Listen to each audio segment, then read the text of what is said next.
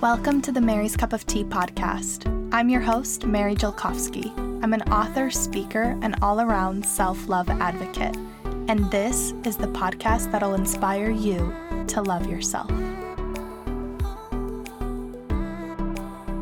Hey, self-lovers. Today's podcast is a no bullshit type of conversation. So I'm going to give you a no bullshit introduction to our guest today. Our guest today is Sirut Chawla, who is a psychotherapist and cultural commentator based in London. This conversation is about the downsides and even the dangers of, quote, Insta therapy, which is basically like these viral posts that you see on the internet. They're often about mental health and giving people some sort of diagnosis or just really boiling down huge, intricate, nuanced mental health topics into a little thread or slideshow. And of course, it's captivating and it's shareable and this stuff goes viral. And then a lot of people tend to misdiagnose themselves or just absorb a message that isn't necessarily helpful to themselves and the people around them. And this is what Sirut has a problem with. So I'm warning you that this conversation will definitely challenge you. You're going to have to keep an open mind and think critically and just reevaluate what you've been taught. We're not trying to convince you of anything, just trying to share a different perspective or something you may not have thought about before. So in this episode, you will learn what ideas about mental health have been popularized on social media that are actually unethical and harmful. You'll also hear about how cultural differences impact our view of mental health. So a lot of things that we talk about in the West isn't necessarily the reality for so many people, billions and billions of people that live differently and may actually like their lifestyle and opinions and approaches to things. And also Sirut talks to us about what trauma is and what it actually is not. I don't want to give much more than this away because I highly invite you to listen to this conversation. There are moments that are deep and a little dark, so I'm going to put a little minor trigger warning on this, although it's so funny that I'm saying that because the whole conversation is really about taking responsibility for your own feelings, and we don't have to be tiptoeing over our words and putting trigger warnings on everything. Obviously, you're listening out of your own free will. But for the sake of mentally preparing you for what you're about to hear, I hope that you enjoy this conversation regardless of whether or not you agree with this hot take.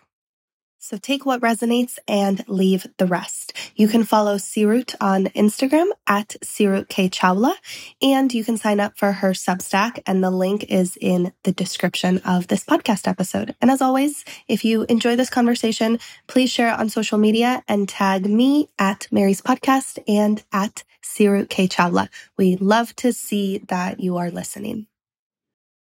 Sirut, welcome to the show. Thank you so much for having me. I've been really looking forward to chatting to you, especially you specifically, because initially, if you just look at both our pages, they're really quite different. But clearly there's something that resonates for both of us. So I thought it would be a really interesting and cool conversation. Thank you for saying that. I honestly didn't know that you followed me until you shared that video I made. Remember the one that was when people say you don't look Russian? And then I did that that was amazing. Funny grandma dance. Yeah. When you shared that, I was fangirling a little bit because I didn't know that you were following me at that point. Oh yeah, I loved that. I think I noticed that you were following me and I checked out your page and I thought, oh, she seems really nice. I think I'll follow along. And I did. And then I really liked that video. I loved you poking fun at that. I loved the irreverence of it and the humor. And yeah, I really loved that actually. Oh, thank you. Like we were talking about before we started recording, my best friend asked me, she's like, if you didn't care what anybody thought, what would you post? Because obviously I get so in my head growing up on the internet. I mean, I've been on Instagram almost 10 years and probably 8 of them were like seriously, because before the account I have now, I had like a fitness page. And so I feel like I subconsciously police myself and the content that I create. And one thing that I think most people don't know about me, unless they spend a lot of time listening to the podcast or hanging out with me in person, is that I feel like I'm a lot funnier than I will ever let myself be on Instagram, because humor tends to offend some people. Mm. Like that video, for example, my Instagram audience knows me, like they know my heart, but it went viral on TikTok. There's almost 1 million views on it. So it's people who don't know anything about me. And there were so many things that they were criticizing. There's hundreds of comments on there of people just picking me apart. And then during the recent Putin's war, TikTok did another push of the video because I guess it was like related content because it was Russian related. And people are just like tearing me apart as if I started this war. So it's crazy because even something like that brought so much joy to people and to me making it, it just, it puts you in this bind. There are a lot of creators or people on the internet or people who just exist where it's like, I can't even express myself anymore because of the amount of, what would you call that? It's scrutiny. I think that's the amount of scrutiny. But I think the responses to that particular TikTok, they hold up a mirror to a lot of the cultural issues that I touch on as well, but I think that are plaguing us. If you take that kind of objectively, it's just a video. It's a funny video made by somebody with Russian ethnicity, poking fun at yourself and poking fun at sort of the people who police you, right? So the central, let's say, pillar of that video is poking fun at the people who police you. And what it elicited was even more policing. The fact that, people are offended that a Russian person is poking fun at people who police her Russian ethnicity. And then the kind of polarization, black and white, mob dogpiling stuff we deal with on social media. The fact that TikTok did a push of it, and that's interesting because it's like, why would you push that? What's the purpose of pushing that? Is that an algorithm thing? And what's happening there? And the fact that people attack you because you have a Russian background, like, do you have a brain? And that's the whole issue. We're like Pavlov's dogs. We see something and then you salivate and attack, right? It's just across the board. The fact that social media has become our third place, that's why we're having so many really, really important conversations. And look how we're having those conversations. Screeching, screaming, attacking. Yeah. Trying to get people fired, harassing people to the point that they have mental health crises and breakdowns.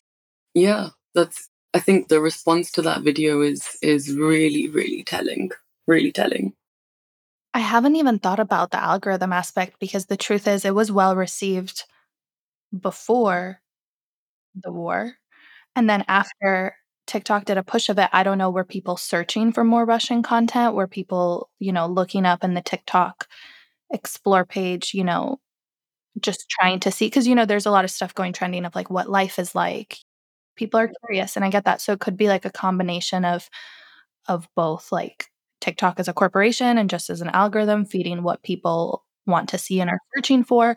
There's a lot going on there, but I haven't even thought about that because it was definitely a huge difference. I mean, it went from like, people of immigrant descent from all sorts. I mean, I'm assuming that's why it resonated with you Yeah.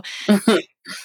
Just laughing at it and thinking about how ridiculous. Obviously, I made it outrageous for a reason. And it was also like a TikTok trend. Like, I can't say it was a completely original idea. People were doing this to describe many of their life and experiences.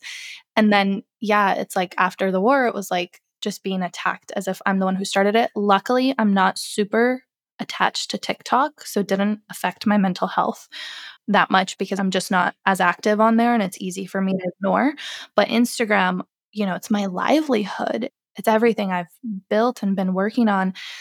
So I'm wondering, from your perspective and your work as a therapist, what do you think are the biggest drawbacks of not just the internet and the way we consume it, but the things that we learn on there. For example, a lot of Insta therapy, right? Like the therapists that we follow on Instagram, or a lot of activist accounts. Because I've truthfully learned so much from people who are just kind enough to share what they believe.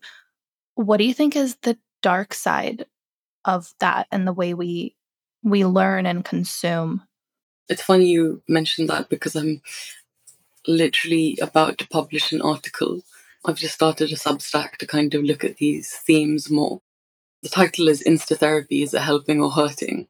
And there are positives, and I don't think we should ignore those. Well, we don't ignore them because we act like Insta Therapy is sort of some kind of response to the mental health crisis. And I think it's a manifestation of the mental health crisis. The fact that there's therapists on there trying to get Insta famous and selling merchandise and dancing and prancing and trying to get clout. I think what initially started as a much smaller number of therapists on there trying to share, I guess, mental health information, psychoeducation, clinical experience, personal stuff. It's now become a way for therapists to, InstaFame is available to therapists now. So it's attracting a different kind of person. And it's become a very oversaturated niche. I think just the information overload, the level of, is this wrong with you? Is that wrong with you? If you do this, it means this. If you do that, it means trauma. If you do something else, you have panic disorder. Your partner is not doing this, your partner is doing that. On and on and on and on.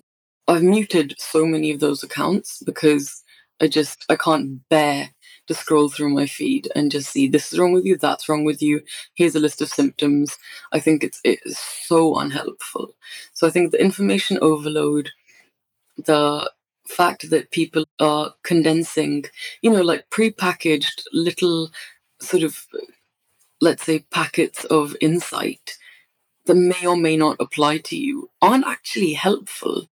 It depends. I mean, there are some genuinely talented people on there who share things that make you think and are thought provoking and sometimes make something, you have an aha moment, something clicks into place. But there are a lot of people who do the opposite, right? They make you think it's not something that clicks into place, it introduces an idea that really shouldn't be there. Like thinking that your normal life experiences mean that you're traumatized or there's something wrong with your partner. Your relationship isn't good enough all of a sudden because somebody on Instagram told you a relationship you were previously really happy with. Or I think this is another thing, people bringing their personal stuff into it and presenting it as therapy. I think there's nothing wrong with sharing your opinions, but don't pretend it's therapy or psychotherapeutic or psychology, or people using their licenses to legitimize really weird fringe ideas like low vibration emotions, or do you know what I mean? It's rubbish. And I think we have a lot of that. People saying you're addicted to your emotions, for example. There's no evidence for that. No one's addicted to their emotions. Or, yeah, there's so much. I could just spend this whole podcast saying this isn't true and that's not true and this isn't true. And that'll probably direct people to the article for that. But yeah, there are very real pros and cons.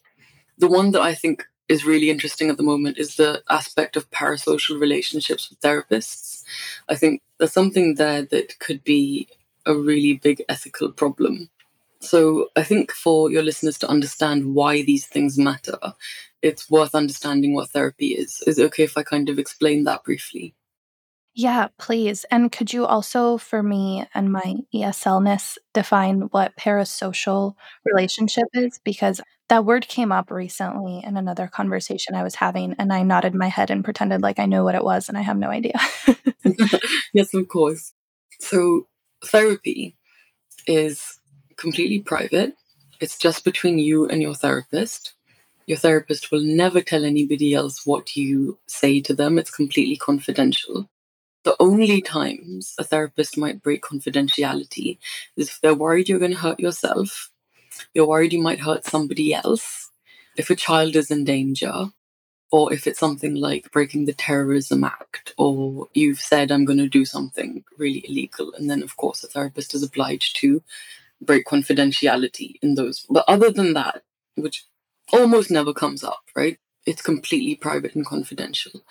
And psychotherapy is not something that you do out of a manual. It's not like if you have, I don't know, some of the content on Instagram is so farcical. Like, if you sneeze at 6 p.m., it means that you have generalized anxiety disorder. It's just so stupid. So, therapy does not work like that. It's not that you come into the session and you say, I have anxious attachment, can you fix me? Which is what Insta therapy makes people think. The first thing an actual therapist would do is say, what do those words mean to you? What does that look like for you in your life? Because we use this jargon that we don't always understand, and there's something else completely different happening for us. And therapy with each client is always different. It's not the same because each person is different. So it's very contextualized.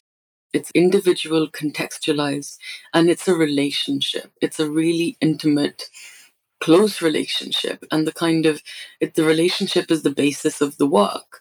And while it's a very intimate and close relationship, it's unlike other relationships because, say, in a normal relationship that we're used to, normal social relationships, something will happen that might feel a bit awkward, or there's some unexpressed anger, or some lack of clarity. And either you sweep it under the rug, or you go past it, or maybe you have a big blow up about it, or you don't even, you might understand it later, or you don't understand it at all. And in therapy, each time anything like that happens, you stop and you look at it really closely. And that's what the work is. The stuff that happens between you and your therapist is really important information for the stuff that's happening within you. So that's what traditional psychotherapy is. And then there's lots and lots of different modalities and ways to approach it. But that's the, let's say, baseline. So very private, very individual, completely contextualized. And your therapist is bound by ethics. A good therapist will not come in with preconceived notions like the client has said they have this anxious, or I'm saying those because that's the most popular thing on Instagram is attachment. People have really glommed onto that. So I'm going to perform these steps, 1, 2, 3, 4, 5, and the patient or the client is cured. It just doesn't work that way because people have different backgrounds, cultures, personal histories, personality styles, ways of relating, even attachment styles, different sort of patterned responses, that everyone's family of origin fucks us up in our own special way. And that comes into it, whether you're an immigrant or not. And that would be a really important factor, let's say, for a therapist who's going to see you, because of course that's going to impact your worldview. So when you understand what therapy is, Insta therapy is obviously not therapy. And I think hopefully most therapists understand this, but I don't think most consumers of this content understand this. I think most consumers of this content think that having the knowledge and applying it to yourself somehow is equivalent to therapy, and it's not. And then it gets even more tricky when that knowledge is actually often misinformation and really bad knowledge, inaccurate stuff, decontextualized. And sometimes it's just the therapist's personal experience they've decided is the cure for the whole world. There's a lot of crazy stuff going on. Yeah. And then there's other things that come into it, like what happens when a therapist becomes an influencer? What happens with your ethics there? And therapy, of course, is never performed in public on social media to a huge audience. And again, I imagine these are fairly obvious things for most people, but then you have therapists who are doing things like telling their followers, I love you and you're worthy and I see you and I'm your biggest supporter. It all gets into a very ethical gray area because, again, if you think about what therapy is, this is something else altogether. And it's not therapeutic, it's pseudo-therapeutic. And a parasocial relationship is a relationship that we've all experienced. It's not a bad thing in itself. It's a relationship you have with like a media figure or celebrity or musician or even now an influencer, where you know them or you think you know them. They don't know you exist. So one of the articles I read when I was researching this article was, It's like when you watch Friends and you think you're part of the gang, like you're one of the friends. The friends don't know you exist. The friends don't even exist. It's a fictional friends gang. And you're having these whole emotional reactions and feelings and thoughts, and the show might have like important meaning in your life. That's fine. That's not a bad thing. But it's not a real relationship. It's a parasocial, meaning completely one sided. And so we all have it with celebrities. You read articles about them, you read the gossip columns, you read what's being said on social media. You think you know this person because you watch their movies and shows and listen to their music. But of course you don't know them, because nobody can be condensed down into a few articles or even hundreds and thousands of art. You don't know the person unless you know the person. And I think we can attest to that, as some people on a much, smaller level experience something like that, where people think they know us, and of course they don't know us. You put a few sentences or a picture or something on the internet, of course you don't know who I am or who you are based on that. And there are people that do think they do. They really do. They think they know you.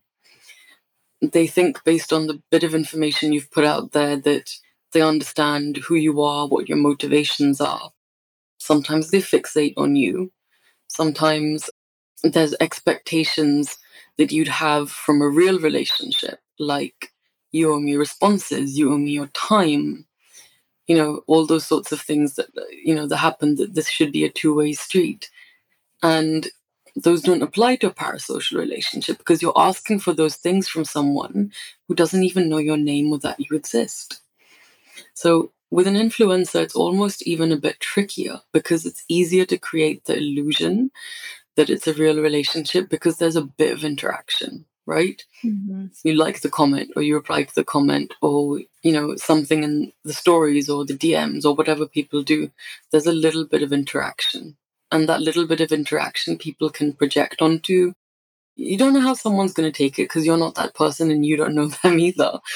So I think it gets really kind of tricky when this kind of relationship is happening with therapists. That seems like a big ethical issue, to say the least.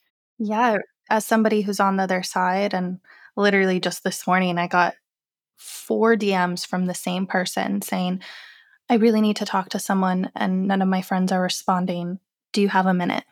And I don't answer that. And I get that so much. Yeah.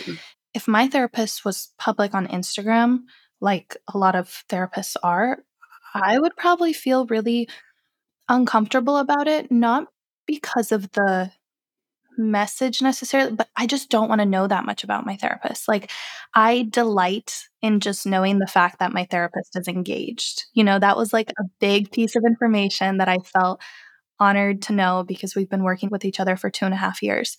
I don't need to know about my therapist's sex life. I don't need to know their opinion on certain global issues. Truly. I mean, there are some that will be deal breakers, but we talk about that, like you said, in context, in therapy, in an actual boundary full like scenario. And so I'm wondering, do you practice? Yes, I do. This is the real issue, actually. So, one, I want to be really clear that I don't exclude myself from this criticism. I'm a therapist on Instagram too. I'm not better than anybody else. I'm not trying to disparage anyone, but I really think it's important that we do look at these issues and stop pretending they don't exist because being on Instagram is lucrative and gives you fake internet points. How do I navigate it? So there are a few things. One, I'm very, very careful about taking clients that come through social media. So I'd probably do a much longer assessment with them than I would with somebody who's not come through social media and doesn't know I have an Instagram page or whatever. So usually people do one intake session. I don't like to work that way. I like to see, can I really help this person? Do I think what they're bringing and what they're asking for and the goals they have, do I think I can actually help? If not, I don't see them. If I think I can help them, I will see them. Usually, it's a session or two with people that come through social media that I agree to work with or even initially see. I'll do a few more sessions. And there are some people who really only want to see you because they think you're famous and they want a famous therapist. And that's fine. That's actually quite rich clinical information about them, but that's not necessarily always conducive to the work I want to do. I tend to block clients from all social media and ask them to block me. So usually, yeah, one or the other, one blocks the other while we're working together, because that forms a dual relationship. And they don't need to know that anything about, which is also why when you said before we started recording, it's nice to actually see my face and I don't show so much of myself. And there's a reason for that. Well, there are a few reasons, but one of the reasons is that I'm careful and think twice about what I share about myself personally on the internet, because I have clients that I see and I'm kind of mindful that they're going to see these things, and it's why they don't need to think those things about me. And of course, it's going to, contribute to the work. And in therapy, you want whatever happens between, you and the client to happen in the work, in the session, not that the client is having a separate relationship with you based on your social media presence and having thoughts and feelings outside of the session that then impact the work and impact how you can help them. So I used to have this thought that, yeah, it's just fine for clients to follow me, and if something comes up from what I post, bring it to the session. I actually don't think that's tenable. I don't think that's in the client's best interest, so I've changed that completely. And it's, if you're going to work with me, one of the conditions is you need to block me from everything or I block you.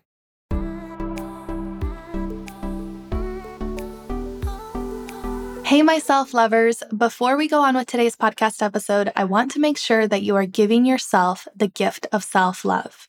The Gift of Self Love is a book I wrote to help you build confidence, recognize your worth, and learn to finally love yourself. And it's available in stores and online worldwide. So go pick it up if you don't have it already. And if you do have it, little reminder to make sure that you are reading it and doing that work in the workbook. I poured my heart and soul into this book, compiling everything I teach at my retreats and everything we talk about on the podcast, and putting it into this heartfelt, relatable, and actionable workbook for you.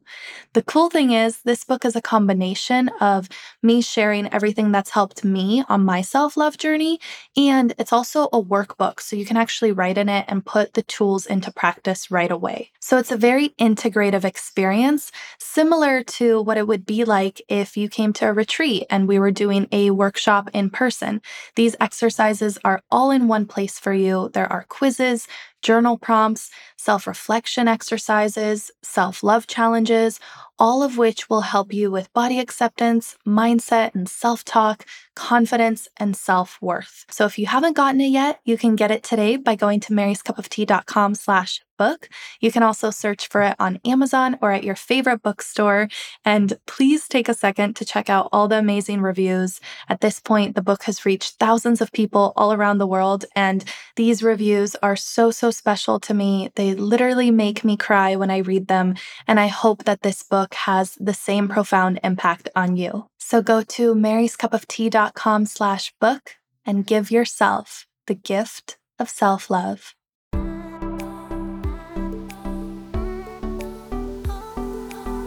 Yeah, I think an industry that people are not considering, which I advise a lot of young people to at least look into, as it will be booming in the 10, 20 years to come, is tech ethicists. Oh, God, I know. Yes, it's such a huge thing. Right? Like, I've been looking at it from the point of therapy, but yes, Jesus Christ. And people who spill all their guts on social media, and you're thinking, are you sure you want this out there? 20 years, it's still going to be out there. You need to be thinking this through. Very mindfully. And well, there are people at, Facebook, Instagram, all these companies that are, at a certain point forced by social or even maybe legal to come to hire people to think about, like, okay, what should we allow? What shouldn't we? How do we approach this? Even Yeah. even something like there. Mental health is so, so, so, so serious. And Insta therapy makes it seem like people can be diagnosed by a meme or a chart. Yeah. Yeah. I wouldn't even say it is serious, actually. You're right. It is serious, because there are people who are really very unwell and really suffer, and their whole lives are blighted by an illness. And that's not a joke. That's something that's actually has a lot of gravity to it. And there's another group that also is attracted to therapy that is not unwell in the same. We call them the worried well. So it's the people that kind of, more attracted to wellness culture, let's say, more than sort of mental health work. So, you get like there's all kinds of therapists who do all kinds of work. And there's all kinds of client groups who have different things that they would like to work on or need help with, or they're presenting problems. And one of those groups is the people that make a lifestyle out of, this amorphous concept of healing, and make a lifestyle out of wellness culture. I feel called out. No, truth, in all seriousness, I recently redid my website and a lot of the information pages for my retreats to take out words like healing, because I finally read that, and it'll be there in some minor ways, but I'm not going to be advertising it as a healing thing. Right, because that's actually illegal to promise that. I don't remember where I read that or what that actually says, but I think it's with the word transformation, which comes up in the coaching industry a lot. It's illegal to promise people a result that they might not get. Don't even get me started on the coaching. Oh God, we will be here for hours because I've seen the depths of it. And I was thinking about, how do I do what I do and not pretend like I'm a therapist? Yeah.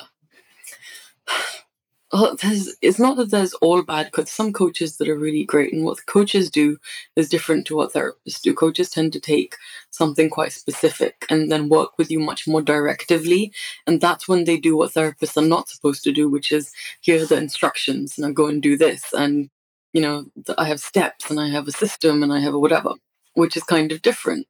Or it's more of a, not to disparage any coach in any way, I just can't think of a better way to put it, but like a paid friend who kind of cheers you on. So I think that can happen as well.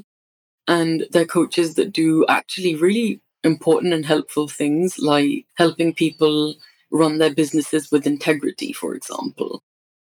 So what therapy helps you with is internal psychological change. A therapy goal wouldn't be, I want my business to hit 100K by the end of the year. That would not be a therapy. A therapy goal wouldn't be, I want to find a boyfriend. But those could be coaching goals. So a coaching goal is something that happens outside of you in the world. And therapy facilitates you to get to the place where maybe you'd want to go and pursue those things, or something internal and psychological or whatever. And I've seen coaches that help people with dating. I think that seems important because there seem to be people that really don't have very good relationship skills, or are shy, or need some empowering, or just a bit of, just a bit of cherishing and a bit of cheering on. I'm trying to think of all the people I follow that are coaches, and there's all kinds of people, and they are helpful, and they take a specific thing like confidence or empowerment, or even helping influencers, like how to make content and be yourself. And there's all kinds of people. And it's not to say they're all unethical or bad people. They're not. They're helpful, and they're filling a need that's out there that people have. But there are also people, I think, when something like wellness on Instagram has exploded the way it has over the last few years, you create a safe haven for predatory and exploitative people. And there are a lot of those. And people who are not coaches that stay in their own lane, and not therapists who stay in their own lane, but they try to do something else. And like coaches who are like, I'm a trauma healer. No, you're fucking not. And you need to stop that shit, because someone could get really hurt. Or therapists who, I don't know, I'm not going to say anything too much about therapists because I don't want them to come for me yet again. But have they come for you before? Jesus, yeah. Oh my God. I got chills when you said, no, you're fucking not. Please stop. You're hurting people. Yeah. I can't believe that more people don't have, not even the courage, it shouldn't be courageous, the critical thinking skills to be like, hey, you're not qualified. You can't, plant medicine your way into Jesus healing Christ. from your assault, This makes me so infuriated. So think of it this way. Instagram has conditioned people little by little into thinking that plant medicine is some revolutionary thing It's going to change your life. So you kind of get people used to the idea, right?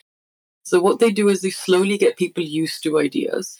Plant medicine. They don't tell you about the people who end up having psychotic breaks because of the plant medicine, or people who've got like long-term issues, or, you know, whatever, things that are really serious adverse reactions.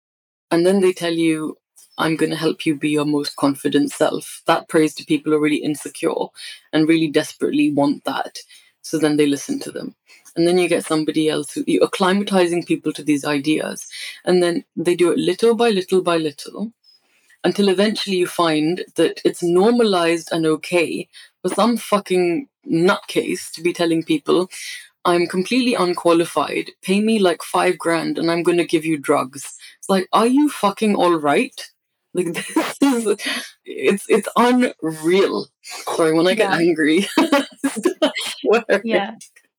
No, in a relationship, that would be considered abuse. You know, that's exactly what narcissistic abuse is, right? Where you get people too accustomed to a certain norm. Absolutely. And there's a lot of narcissism then. There's healthy narcissism. And I suspect both of you and I have some of that.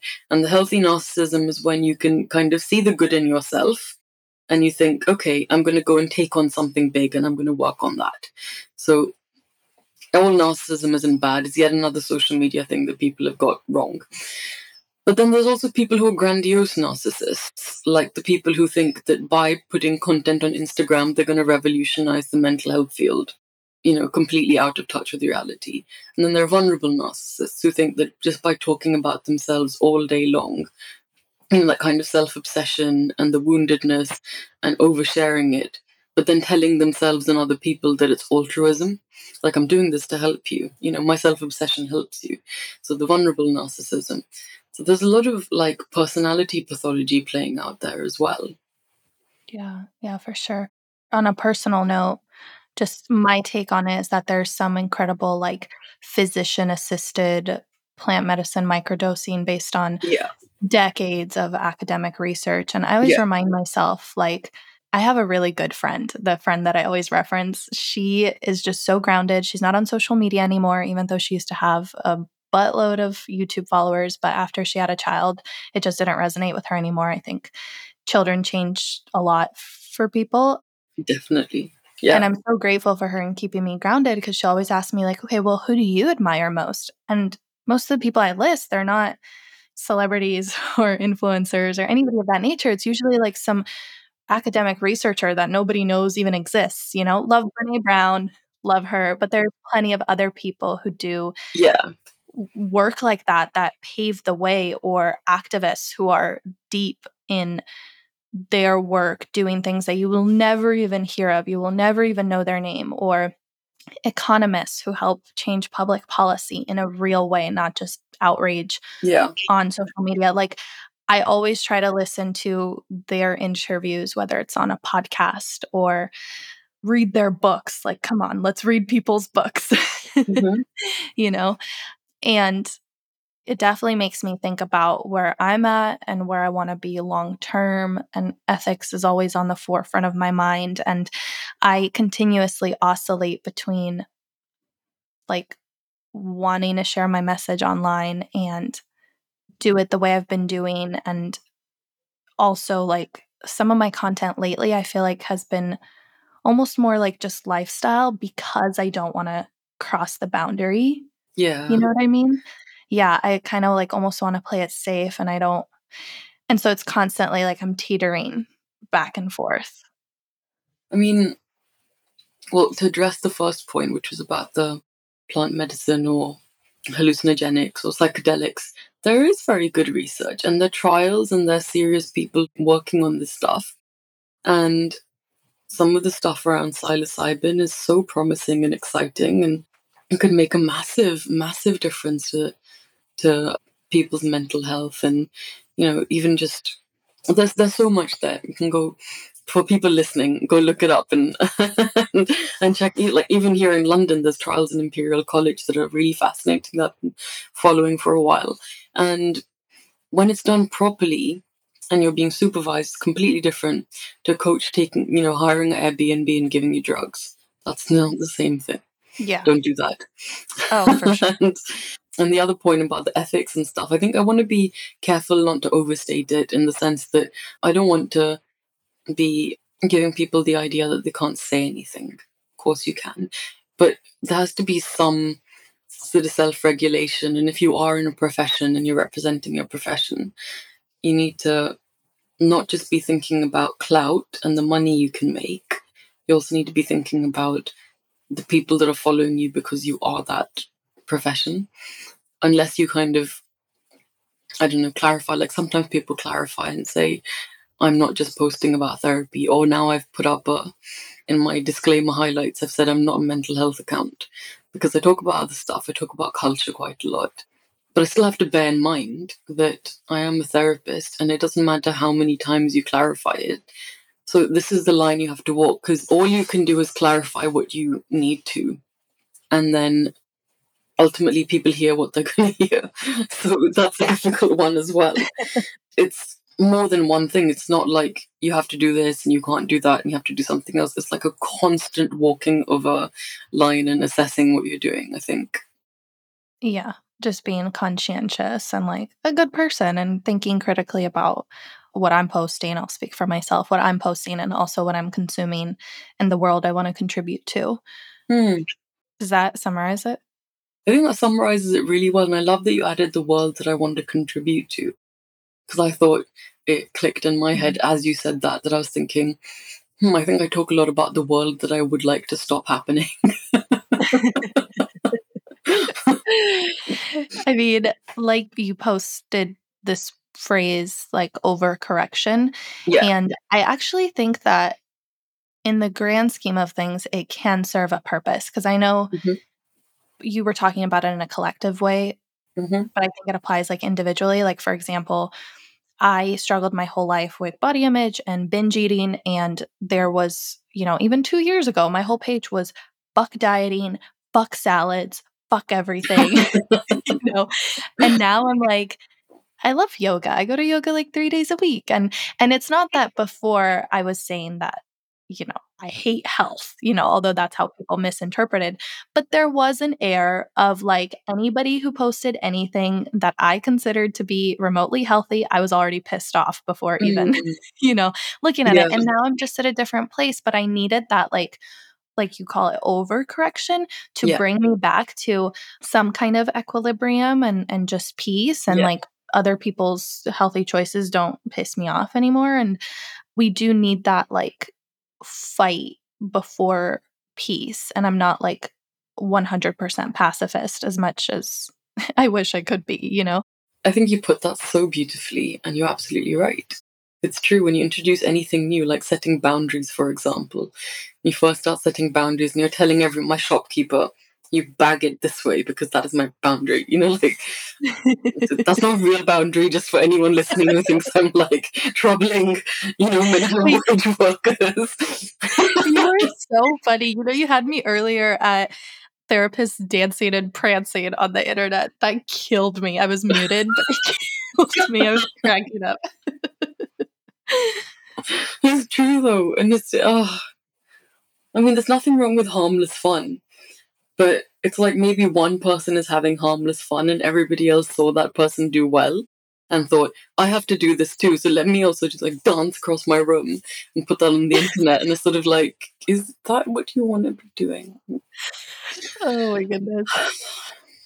I do really want to talk about trauma and what it is, what it's not, the drawbacks of popularizing the belief that like everyone has trauma. But before we go into that, I think it's important 43 minutes into our conversation for us to know your background and your story and why you became a therapist and the life experience that you've had, if to the extent that you're comfortable and ethically can share, just because I think that it just adds a little bit more context. Probably would add a lot of context, because I think like, it's like the people who keep calling me alt-right. It's like, I'm not alt-right, I'm fucking Indian. These are normal, like, these are normal South Asian views. It's only in the West that you fetishize your feelings in this way. The rest of the world doesn't do that, because the rest of the world has basic needs concerns to fulfill. It's like in the West, everyone has it so good. Most people do, like the laptop classes do, and the people who are on Instagram making content and shouting at people and all that stuff. Like your basic needs are met. And that's why you can spend all day thinking about your feelings. That's why it's a cultural thing. It's not the same everywhere else. Other cultures have very different views on how to manage the self. And stoicism, like for all these people who call themselves culturally competent, it's like they have no idea of just the most basic cultural differences if they don't match their kind of very narrow worldview. I think that is so important. I'm sorry, I could not agree more. My therapist is Indian. I specifically looked for an immigrant therapist. I Mhm. had like a clear picture in my mind. I was like, I want him to be first gen like me, but with the certain cultural values. They don't have to be the same as mine, but just so they can understand where I'm coming from when I talk about, growing up in a certain way or what that's like, or that, my mom occasionally mocks my feelings. And it's not because she's an awful human being, it's because we were raised to laugh at things like that. And I'm Yeah. so grateful that my best friend is also an immigrant, and she sometimes will go back and forth about how we're upset and hurt by this and that. And then at the end of every conversation, one of us will say, well, we're just very lucky to have the privilege and the luxury to have the time to think so deep into this, I know. right? When I listen to people talk about boundaries, I think it especially comes up there too, because, and I'm sure you could speak so much better to this, but like when I talk to my therapist about even planning my wedding, right? Like there's a difference for me, and we're Jewish, and a wedding is a family affair. So my boundary is not fuck everyone. I'm doing whatever I want, because to me and to us and to my family, that's a big fuck you. That's like not okay. That's not a boundary. That's just you being an asshole because Yes. right? Like, and I'm not gonna be that way. And are there times where I need my therapist to remind me, like, "Hey, Mary, this is your wedding. What do you really want? Is there somehow you can communicate that to grandma?" Yeah. That's different than, like, go do whatever, wear this thing that's Yeah. gonna make grandma have a heart attack because of the amount of cleavage you're showing. Like, I'm not gonna do that. No, absolutely not. And like, there are a lot of similarities between Jewish culture and Indian culture, actually, especially in the way that like life revolves around the family and tradition and culture and how important those things are and how important relationships are. I think that's a really crucial difference between Western culture and Eastern or, other cultures, even Eastern European, actually, because when you don't have your basic needs met, you have to rely on other people. We've evolved in tribes and you need social cooperation, and you kind of part of the survival thing then evolves into a cultural thing. And the cultural thing is you need other people, life is centered around other people, you work together.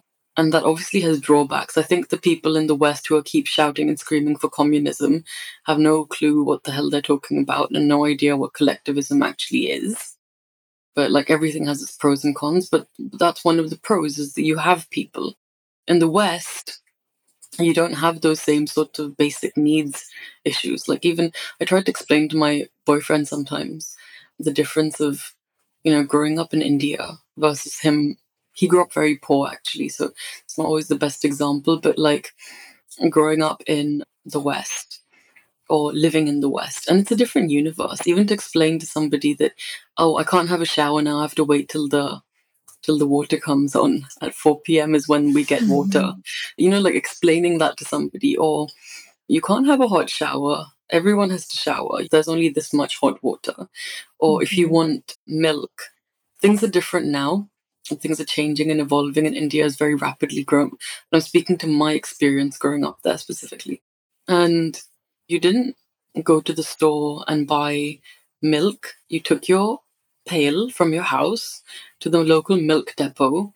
Then you bought tokens. Then you put tokens in the thingy and the thingy. That's the technical term. And then you got milk. And then you bring your milk home, and it's unpasteurized. So then you boil and pasteurize your milk in the house. and then you put it in like 15 different containers, and then you put it in the fridge, and that's how you get milk. It's a different universe. Or like in the summer when it's almost 50 degrees and people in school are fainting because it's that flipping hot, and the power's out at home, so you're roasting, and like there's so much. Or there was a bomb in the local market, so this month we're not going out. Just, it's part of your everyday reality. It's like, I think to somebody who's never experienced anything of the sort, it might sound like, oh God, that's so traumatic. But when you're a kid and you're growing up with that, it just becomes a fabric of your reality. It is a bit scary. Obviously has an impact on you, but it's not like you're like cowering in fear. It's like, oh shit, a bomb has gone off, Yeah. And that's what we're dealing with right now. And then you find a way to adapt, which is what human beings are meant to do. And what we're wired for is adaptability. So that's one aspect, just the difference in what a different universe it is. And those are like the most minor examples. I could go into so much more, like, but hopefully that gives people just a little bit to understand that it's not the same. And unless you actually been there and experienced it, this is why the idea like lived experience actually has some utility. You have to have, just like for you, when you explain to somebody what living in Russia might have been like, you can only give them some examples. You can never explain what it was like because it's a different universe. And at the same time, there's also like very clear social attitudes towards women and girls, as you'd imagine in an actual patriarchy, not like the way people keep talking about here, like, I can't show my boobs because it's the patriarchy. It's like, you're fine. So there's that. And then there was also a rape crisis happening as I was growing up. And it's much more reported about now, but it was happening. And it was really scary and very, very serious. And I learned from a very young age that men are not safe. They will hurt you. And they did. I've been hurt repeatedly, or I was hurt repeatedly. And you basically learn the outside world isn't safe. And there's so many things that happen, like, in general, like the safety level of the West, it's like living life on easy mode. Just being in the West after having grown up somewhere like India, it's like life on easy mode. Whereas all these basic concerns with even down to what time of the day you might be able to have a shower because of when the water comes on, down to I can't go for a walk after dark because I probably could get raped or murdered, down to this happened recently. Our prime minister has demonetized all our currency.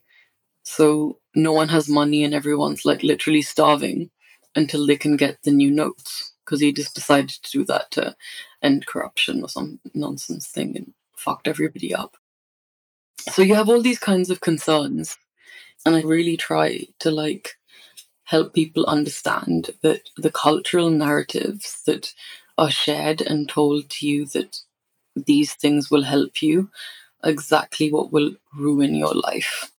And if you actually want to help yourself, this weird victimhood hierarchy, that living in that way, listening to these ideas, completely sort of relinquishing your personal responsibility, relinquishing your sense of autonomy and agency, and your power as an adult, because you do have power as an adult.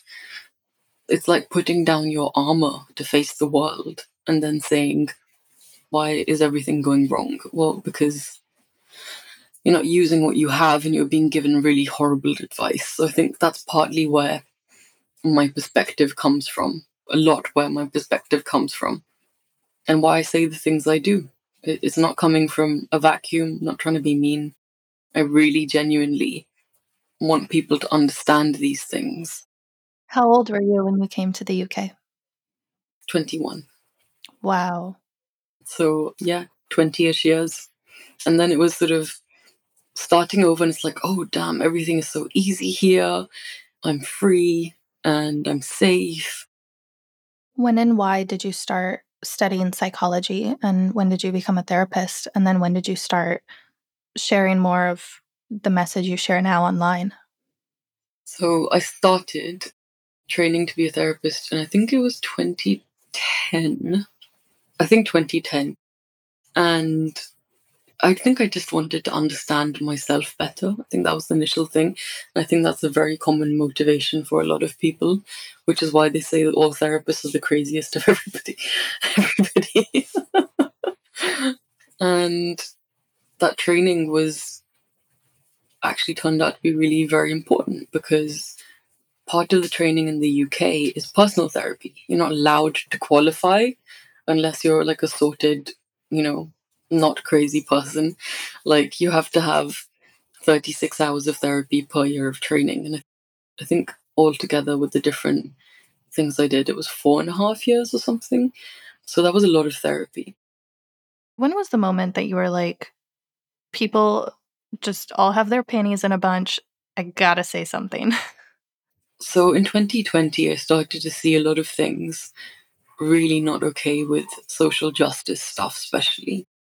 And that were really actually like a perfect mirror of what they were saying they were fighting against. And I went to Twitter because it was lockdown in the pandemic and there was nowhere to go but online. So I thought I'm going to go to Twitter because I'm sick of Instagram, I'm sick of what's happening there. I felt like discontentment is what it was, and I was looking for something. And I found it on Twitter. I found all kinds of people with all kinds of voices, and lots of them who were saying what I was thinking, which is that this shit actually is not great. And most of the people that I was following and listening to, it wasn't about addressing social inequalities. That's actually really important. It's the mechanism by which it was being done.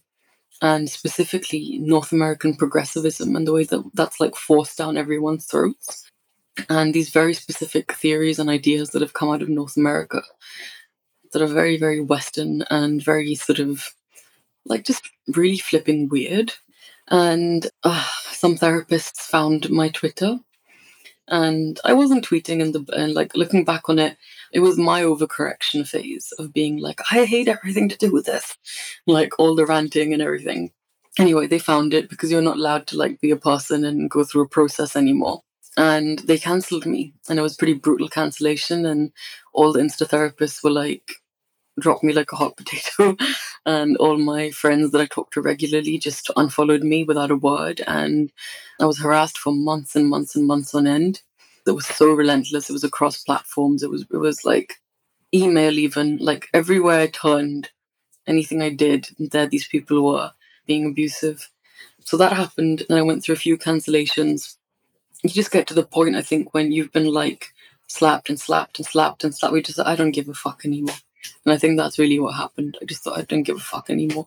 You're gonna hate me no matter what I say, so I might as well say what the fuck I like. And that's why I started saying what I wanted and just being more honest. And part of it was even codifying the behaviors of the people that call themselves anti-racists, but they're harassing me. And say, listen to women of color and look how they treat me. And, you know, they're hypocrites. I think it's really interesting. Like the racism I've experienced at the hands of woke white ladies is astonishing, really astonishing. Mhm. Yeah. I didn't feel it until, well, it's like I had a swing where I was part of the mob and then the mob came for me, not in a big way like for you, I can't even imagine, but there was a moment where suddenly I'm attacked for being Jewish or for Wow. having gone to Israel at some point in my life because They're insane. Like you're attacking like a Jewish person and you think that you're doing something virtuous. Mhm. Like, are you okay? Have you ever opened a history book in your life? It's just, it's emboldening. Like they talk all the time about, like one of the things that they'd say to me when they were harassing me was, the things you say, even if they're true, it doesn't matter, you're going to embolden alt-right people, or whatever alt-right is meant to even mean. I don't think they know what anything means. They just repeat what they hear. And actually, no, you have been emboldened. You are the problem. Look what you're doing. You're harassing a Jewish person or harassing me or whoever because why? Because we don't agree with you? That's your reasoning? And you think you're doing something like good for society? What have you actually done apart from be part of an internet mob and harass people? What have you done that's a net positive? Anybody Mhm. in the world? And yeah, I too had like a similar thing. I was part of a mob. I was instrumental in a mob, actually. It was pretty brief, but it was bad. And I like I had a dawning awakening one day being part of this mob, and I noticed that it changed from, it was professional criticism of somebody who just talks rubbish on Instagram and is just a, I think, objectively weird person. But you can think someone's objectively odd or weird and not like try and ruin their lives, right? That's insane. And I found that the professional criticism turned into something super personal. And the second I saw that in myself, and I was like, oh my fucking God, I'm taking pleasure in the destruction of this person. I dropped it like a hot potato. And then I wasn't very okay at the time.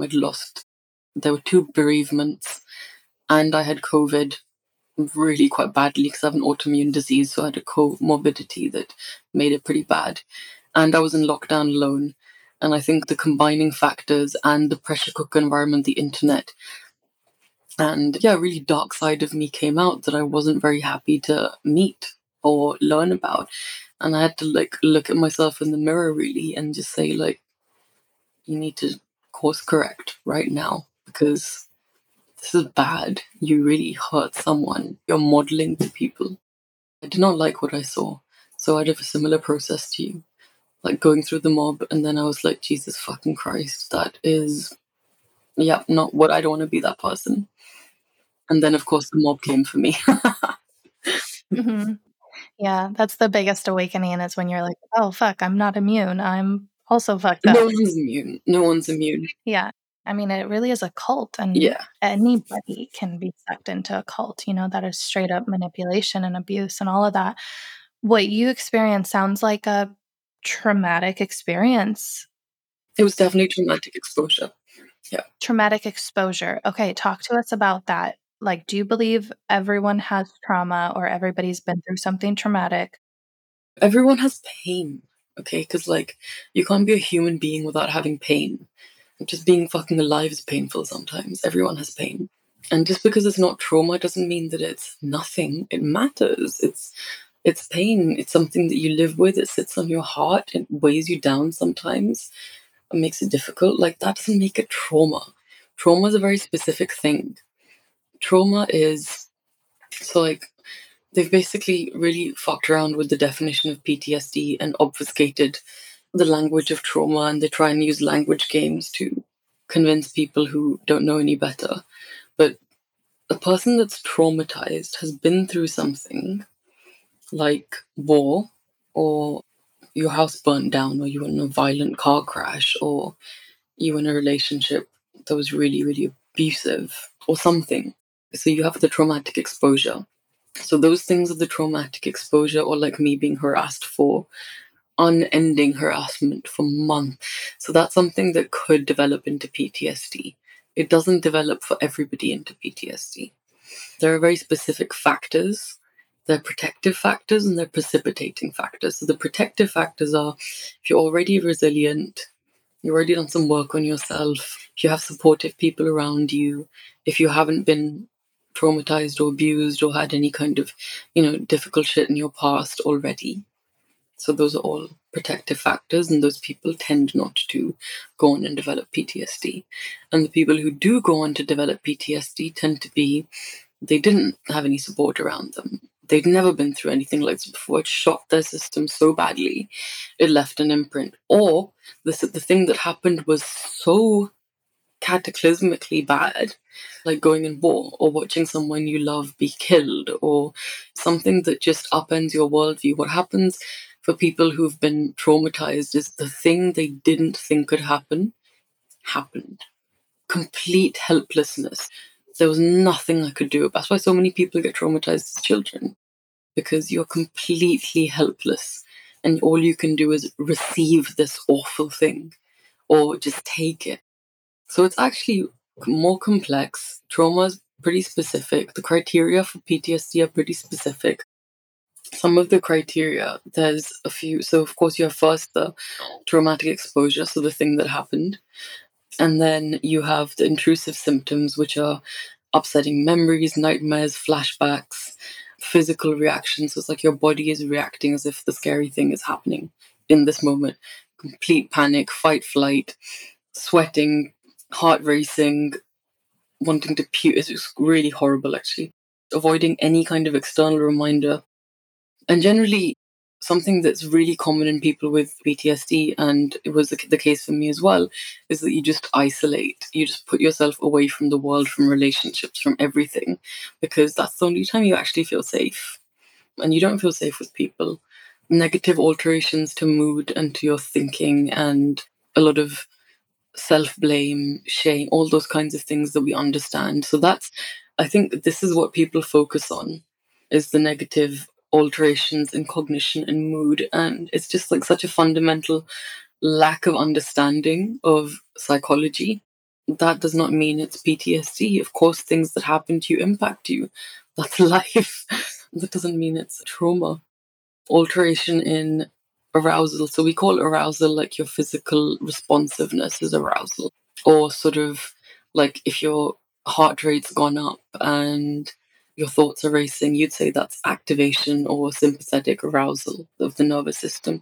So your reactivity, irritability, aggression, destructive behavior, hypervigilance, very sort of heightened startle response, not being able to sleep because you're constantly stuck in that panic. I'm not safe, I'm about to be killed and eaten or whatever kind of mode. And then how long it lasts, and needs to last longer than a month. And then how much of an impairment it is. And I found that, like, for most people with PTSD, it's like being disabled. But I used to almost have no time that was actually functional and usable. But you lose a couple of days a week to it often. It is like living with a chronic disability. So this is also why I talk about it so much, because it's so insulting to people with PTSD who literally, it's like you're living with a disability and everyone around you says, I have trauma too because mommy didn't buy me a pony. And it's like, come on. It's like the boy who cried wolf has become the social baseline, or in this fetishization of feelings. It's as if people's feelings are only taken seriously if you're kind of histrionic about them. So people that you don't like, they can't just be an asshole. He has to be like a narcissist. Or your boss was rude to you, your boss was abusive. You went through something difficult. It wasn't just, an upsetting thing. It has to be trauma. Like, we just overstate things to the point that, like, we're making these words meaningless. And that's actually a very bad thing, because you need to know when actual trauma happens, or when actual abuse happens, or someone actually is a narcissist. And then also dissociative symptoms. So again, all of these things, it's like people grab hold of one thing, which is why you can't diagnose yourself from a meme. You need somebody who actually understands the whole constellation and can assess you properly, who might be able to diagnose you. So there's a lot there.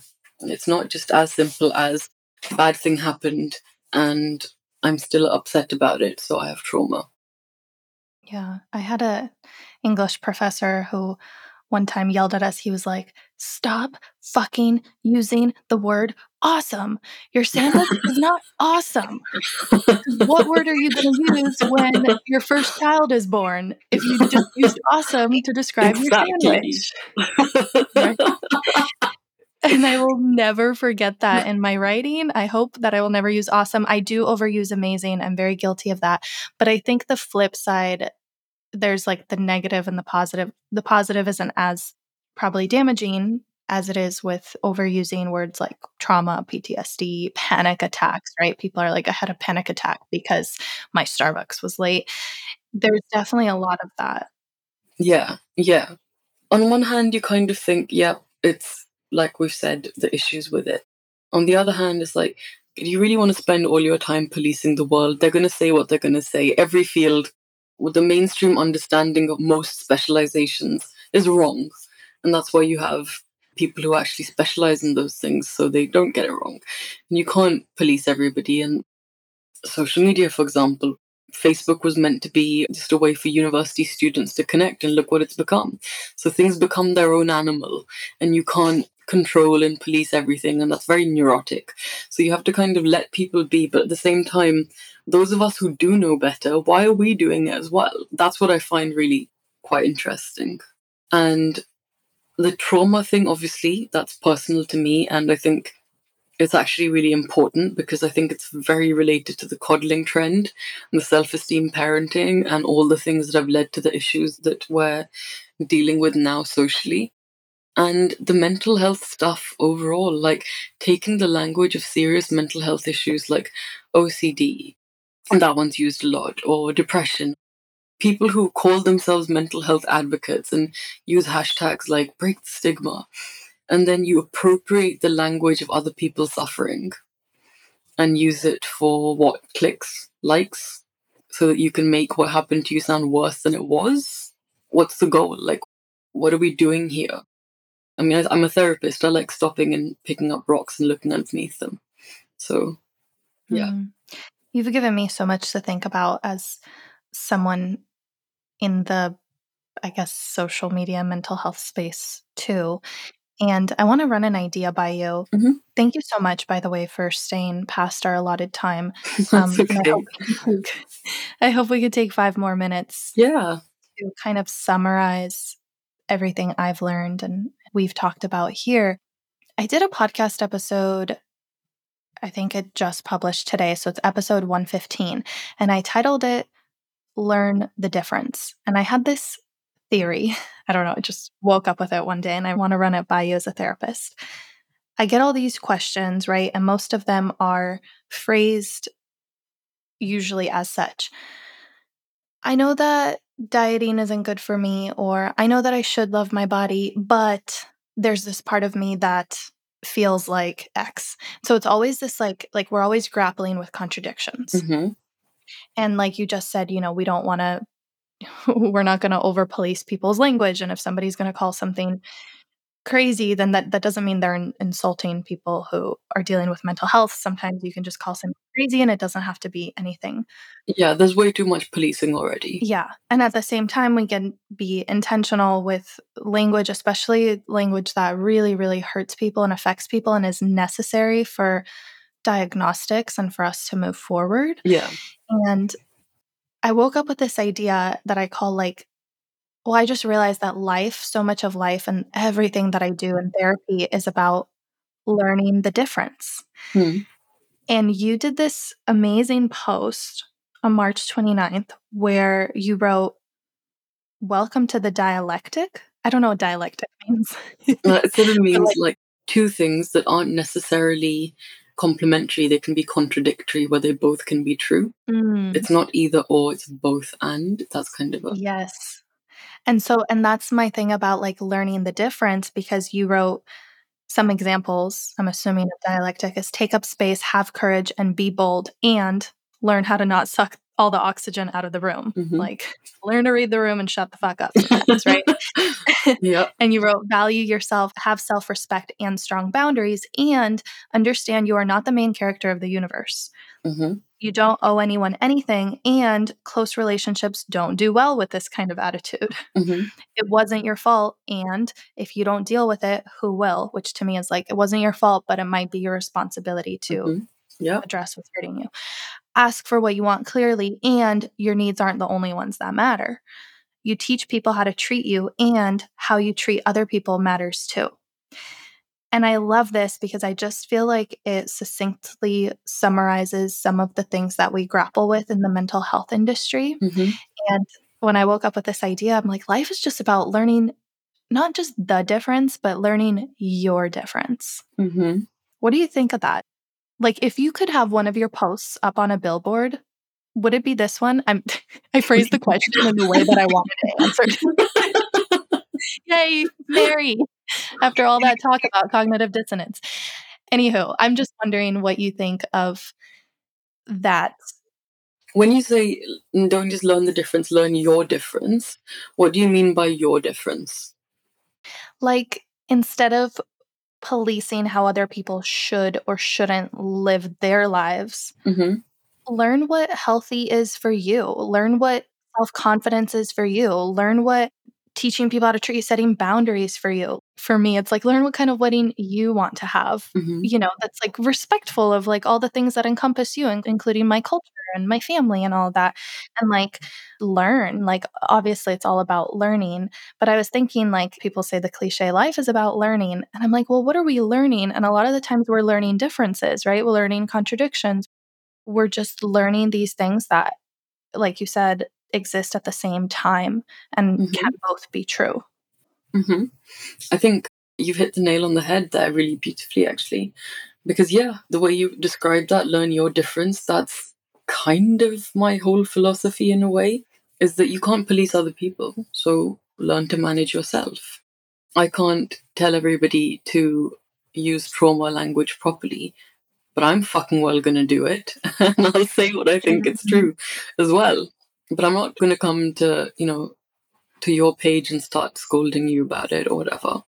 Well, it's inspiring to me because in using language properly and perhaps sharing the thought process behind why I, stopped using trauma, like literally since following you. Like I don't use big T or little t trauma in my posts anymore. Whereas not that it was a regular thing for me, but it was definitely something I unconsciously subscribed to. It gets normalized, and then you hear these words, and again, like if you ask 20 people, 20 of your followers, what does trauma mean, you'll probably get 20 different definitions, but it just becomes kind of part of the parlance and we don't think about it. And sometimes the way we use words is really, especially in this area with like mental health stuff, it's really kind of cringe. Yeah. Yeah, exactly.